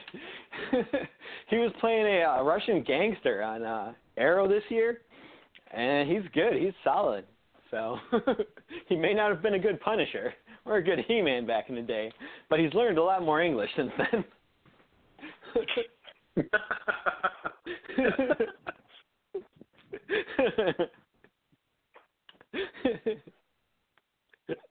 But if you want to go Tom Hardy, I could definitely be talked into that.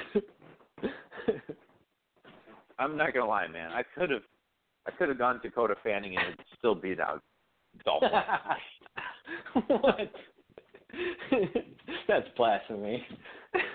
No, you don't revive Kindergarten Cop and put Dolph Lundgren in there and try to make it a movie.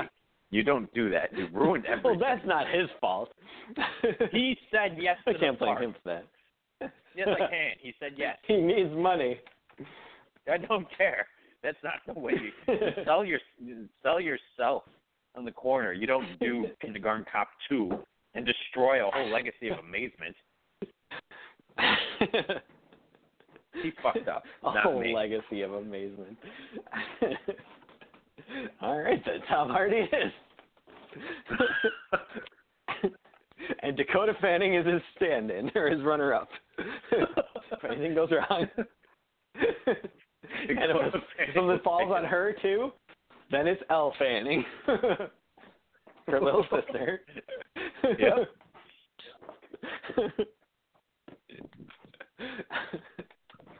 Oh, man. All right. Well, you mentioned him earlier, I think before the show. What about, I don't think you did him, but Hydro Man. I definitely didn't do it. I didn't even know he was a person.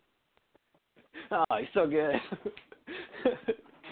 Now, at least as he was always portrayed on the cartoon show, especially, which is where I was first introduced to him, he was just kind of this douchey dude who always was chasing after Mary Jane and that kind of thing. I think she was like an ex-boyfriend of his or something like that on the show. So I tried to kind of go with a good, a person who's good at being a real douche. And so I went with Glenn Powell from Scream Queens.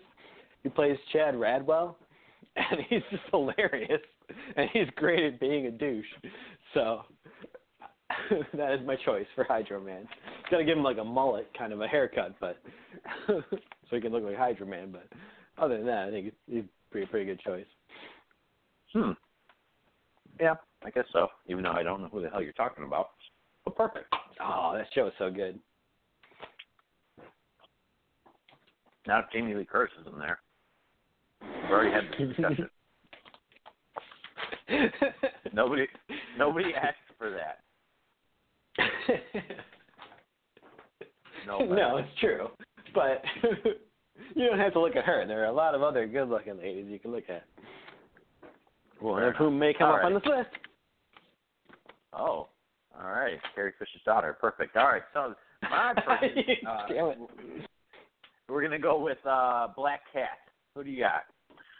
Oh, that's speaking very, very well timed. Because I've got Carrie Fisher's daughter, Billy Lord. Yeah, I know you do. I did this on purpose. All right.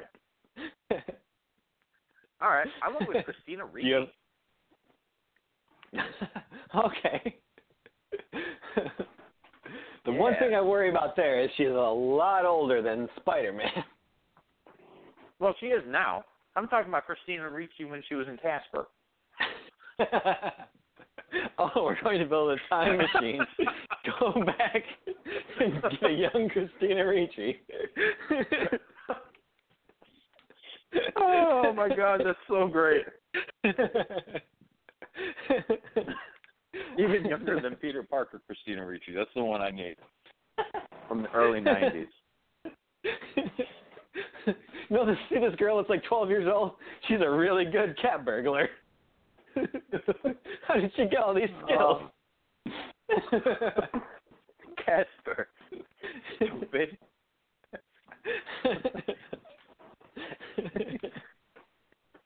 So that is my choice. It's Christina Ricci. From circa 1996. Yep.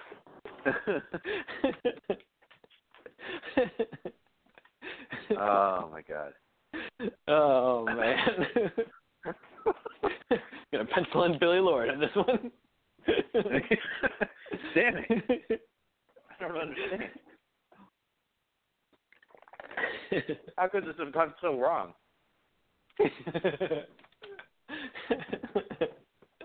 Oh.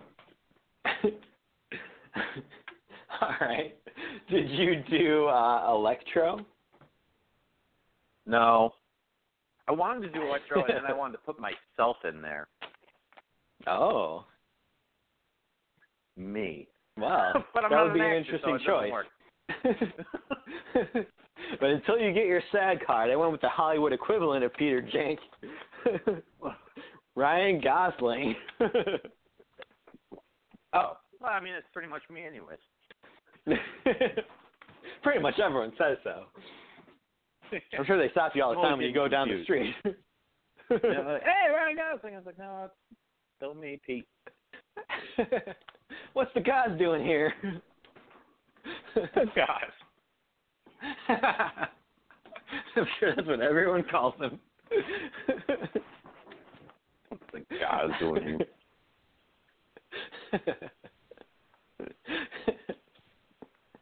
All right, I guess I win by default on that one.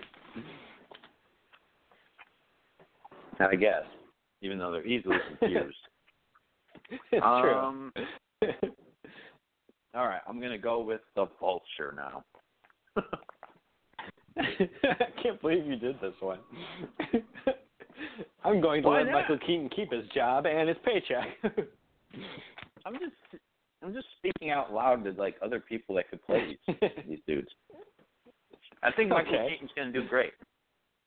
But after, just my experience with the TV show and a lot of pictures on Google, I think Ed Harris would play a great Vulture. Okay. I can see that. Yeah. Now, that's fine. do like I can still give it this. Huh? I do like Michael Keaton, but, I mean, if he were not around, I would say that'd be a good backup. Good. All righty. Well, who do you got next? Let's see. Venom? Oh, we're going to go into the good ones now. Oh, man. This was a tough one. All right.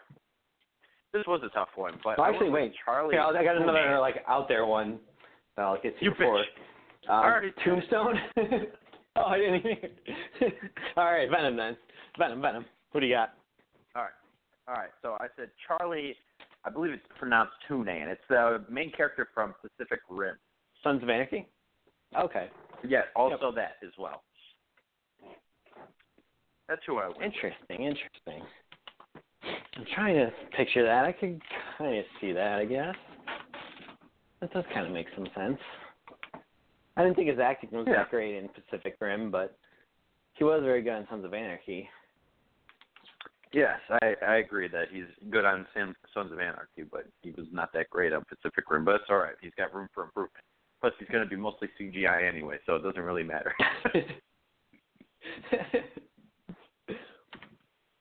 Well, you do see his head come out every once in a while. Like he'll, retract the suit back. Yeah. I went with Channing Tatum. Yeah, that was a close second for me. I almost went Channing Tatum on that. Good call, I suppose. Anytime Venom retracts his head back, though, I always think of, and I always see Topher Grace, though. Just oh God. I don't want to. It's a nightmare. That was so terrible. I don't know what they're thinking with that one. Yeah, I don't know either. Now, I still wholeheartedly think that Topher Grace should have been Peter Parker from the beginning. Not anymore. He's too old, but he would have been a perfect. Yeah, you know what? That would have been pretty good. If they chose him instead of Tobey Maguire, or whatever the hell his name is. Yeah. I think they would have had a way better movie because he's got that attitude, sarcastic. He was young. He's skinny. He's nerdy. Mm-hmm. He's perfect. Yeah. He's just a perfect character. It just doesn't make sense that they didn't choose him. Yeah, I could definitely see that. That would have been pretty damn good. Yeah. But no, they chose him to play Venom. Why? A big, beefy guy who's intimidating without even having the costume on. I don't get it. No, me neither. All right. Well, who do you want to go for? I don't know. Channing Tatum's good, but I don't know if he can play. I don't know, the sinister kind of dude. He's too lovable. That's the problem with Channing Tatum. He's played villains and some weird stuff.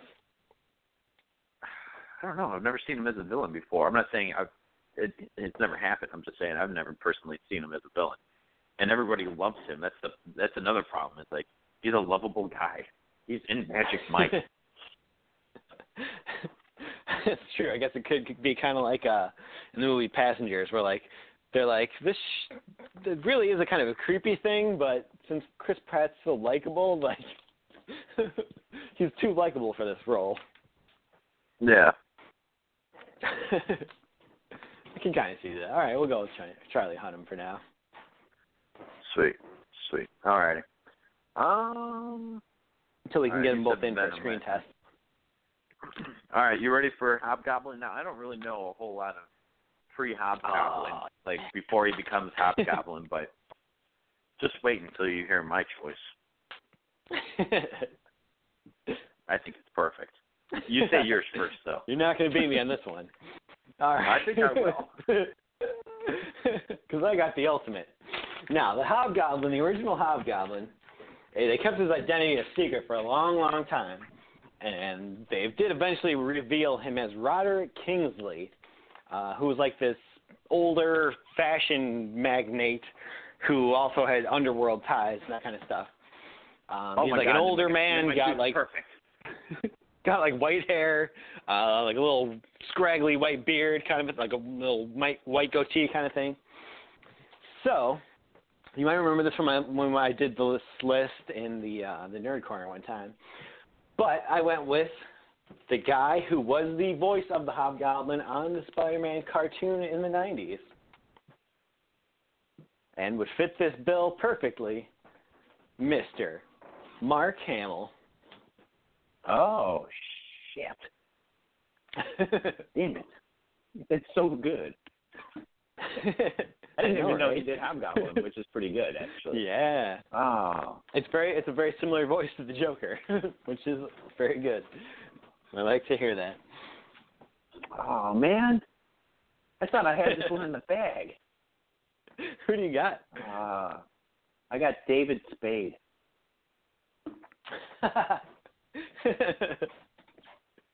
He's got that horrible, crazy voice.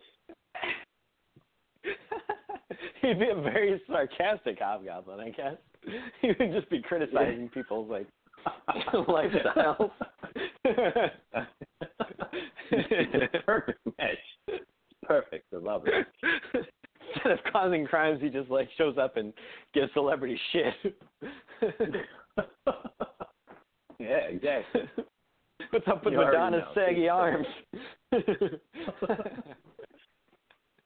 Oh, my God. All right. Yeah, Mark Hamill takes it for this one. Yes. Thank God he's still alive. But just barely.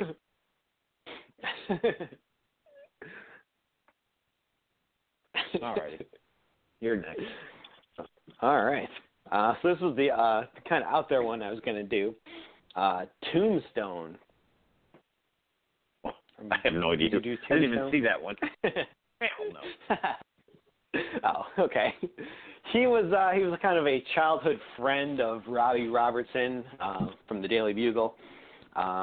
He's like a black guy, but he's super albino, so that his skin is actually just plain white, like actual white, not even like white person's skin, but white. And he's got this rock hard skin. So basically he's kind of impervious to harm and that kind of shit. So I went with Wesley Snipes. Oh. Because he's black? Yeah. You paint him all white and then you're good. Okay. I'm going to look up what this guy even looks like. He's not even in the top 25 best Spider-Man villains of all time. That's crazy talk. He was a big character. He's one of the the mob kind of guys, kind of up there with the Kingpin and that kind of people. Huh. Oh, I see. I see him now.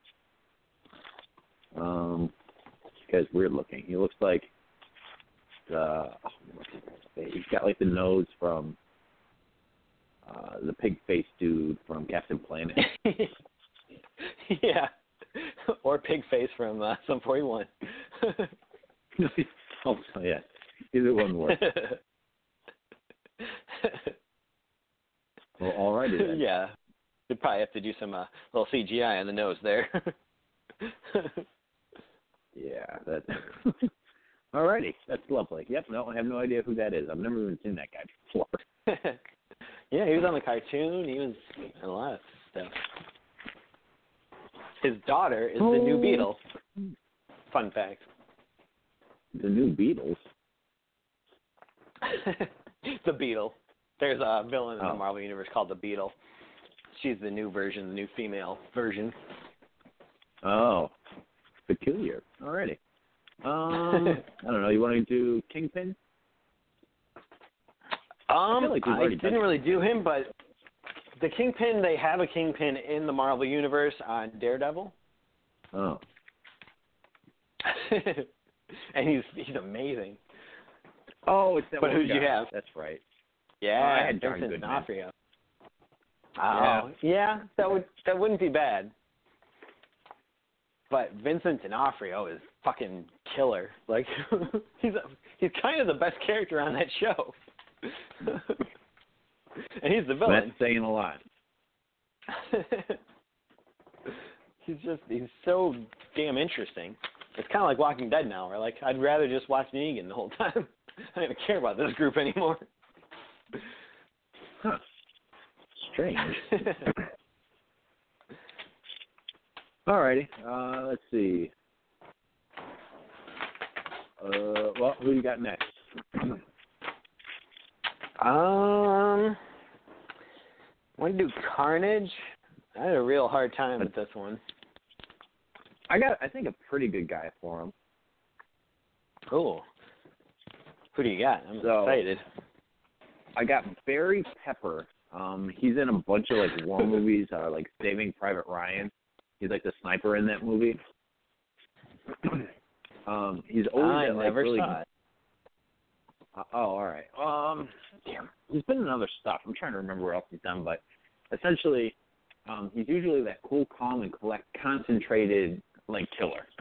He's cool, cool, ka-choo. I don't know if you look him up. I think he looks. Yeah, he looks like vaguely familiar. Yeah, he's been in a bunch of other stuff. A lot of war movies, but I think he would be a great Carnage because the war movies he's in, he's never that guy who's just completely out of his mind, but deep down you know he's out of his, like he is crazy. Okay, I mean, if they can pull that out of him and let him fully loose with the craziness in this movie, then that's perfect. Yeah. Oh, yeah. I think good things. Yeah, Carnage definitely got to be way over the top with the craziness, but I could see it. He does look kind of crazy, so. Oh, yeah. He got those just eyes, fully lets go. Crazy eyes. Yeah, he does. That helps. Okay. Yeah, I had Jake Gyllenhaal, but I think this might be a better choice. I could see this working. Yeah, I could see Jake Gyllenhaal always seems off. Like he's always a little weird. Even when he's not playing a weirdo, he kind of seems a little weird. Yeah. But yeah, I like this. Barry Pepper. That'll work. Worked for me. Yeah. Good. Alrighty. Let's see. Who else do I have? 1, 2. Oh, Green Goblin. Oh, shit. I want to know who you have for Green Goblin on this one, because I think I made a good choice, but I usually hate this actor. Oh. Well, I mean, obviously my dream scenario would be Bryan Cranston, but he wouldn't do it because he had said that he wouldn't mind doing a comic book role, but he wants to do something that no one's done before. There've already been, 2 different Norman Osborns, so can't do that, I guess. So I went with my old standby, John Hamm. God damn it. No, he would not play a good Green Goblin. Oh, he totally would. No, he wouldn't. He's got the badass businessman part down of Norman Osborn, and then he's got the over-the-top crazy part down as well, too. You've seen, like, some of the comedies he's done. All right, prepare your anus. Here we go. You want to talk about a good business guy and over-the-top? Matthew McConaughey. Oh. I feel like I heard something about that in the past, that was in talks or something, that he was in talks to play that. But, yeah, I could kind of see that. He'd have to drop the southern accent, which might be tough. Yeah, that would have to go away. We've seen him do it before, but I think he would totally do a pretty good Norman Osborn. Like I said, I usually don't like this guy at all, but I really do think that Green Goblin, he's got it deep within him. Yeah, I don't hate that idea. He in the last couple of years has really, been strong as a good actor. He's been in a lot of good stuff. Yeah. So I don't hate it. I can kind of see it. I agree. Yeah, I like that. All right. I'm taking the win on that one. I'm taking it. All right. Maybe you might remember this one from when I did the list before, but Mysterio. I love Mysterio. So he looks cool. Now, I have Mysterio on the list, but I could not put I don't know him enough to put an actor on here. Like, I think he was the third person I put on this list. And when I was searching for actors and stuff like that, I couldn't think of anything for him.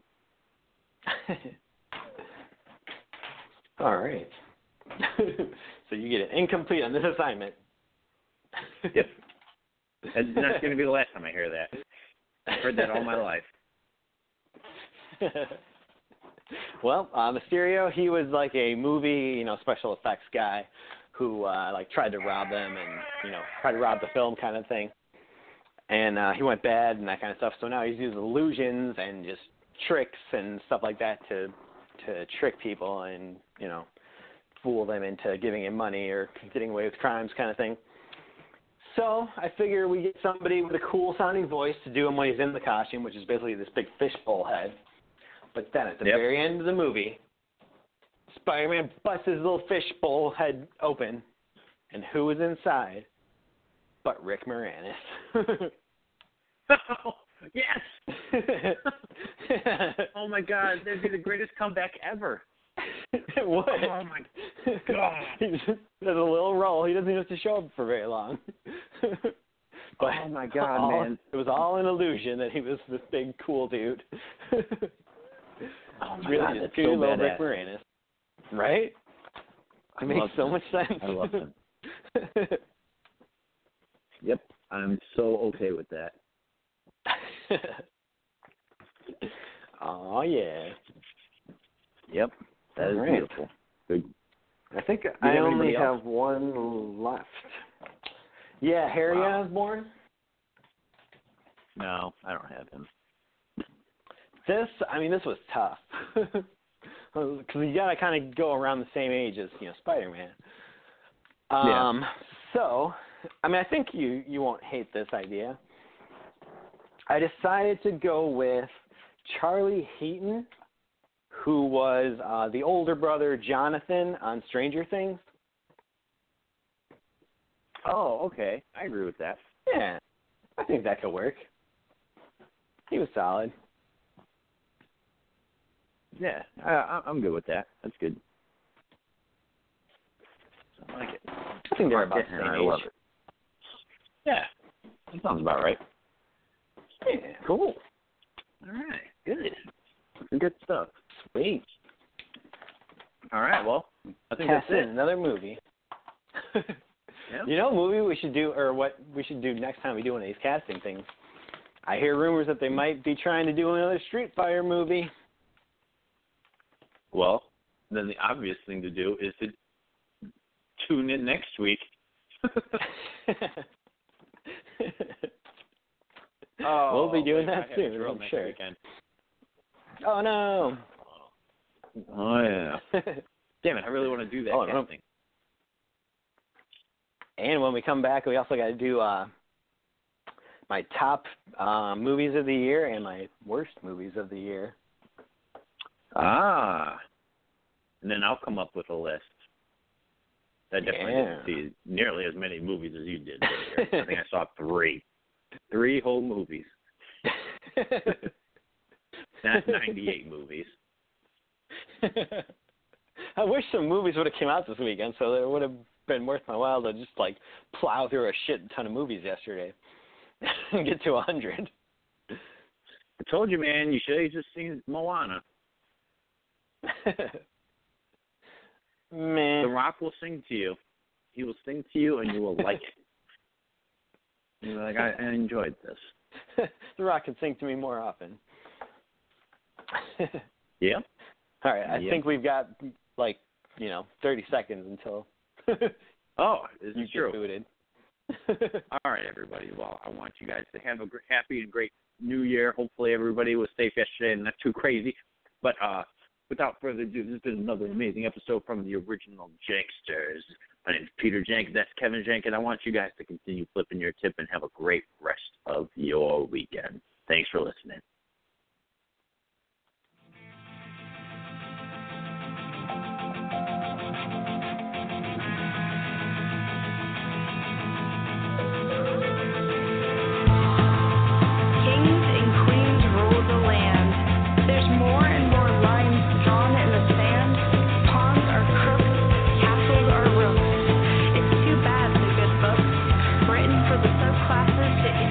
Morality had nothing to do with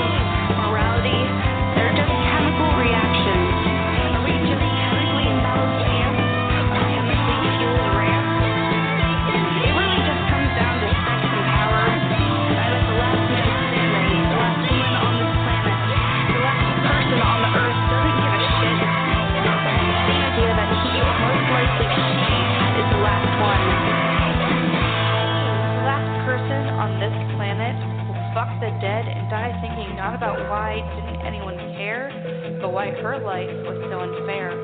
It's time. It needs to be said. I'm sorry to be the one to inform you, but man and womankind has unfortunately been pronounced dead.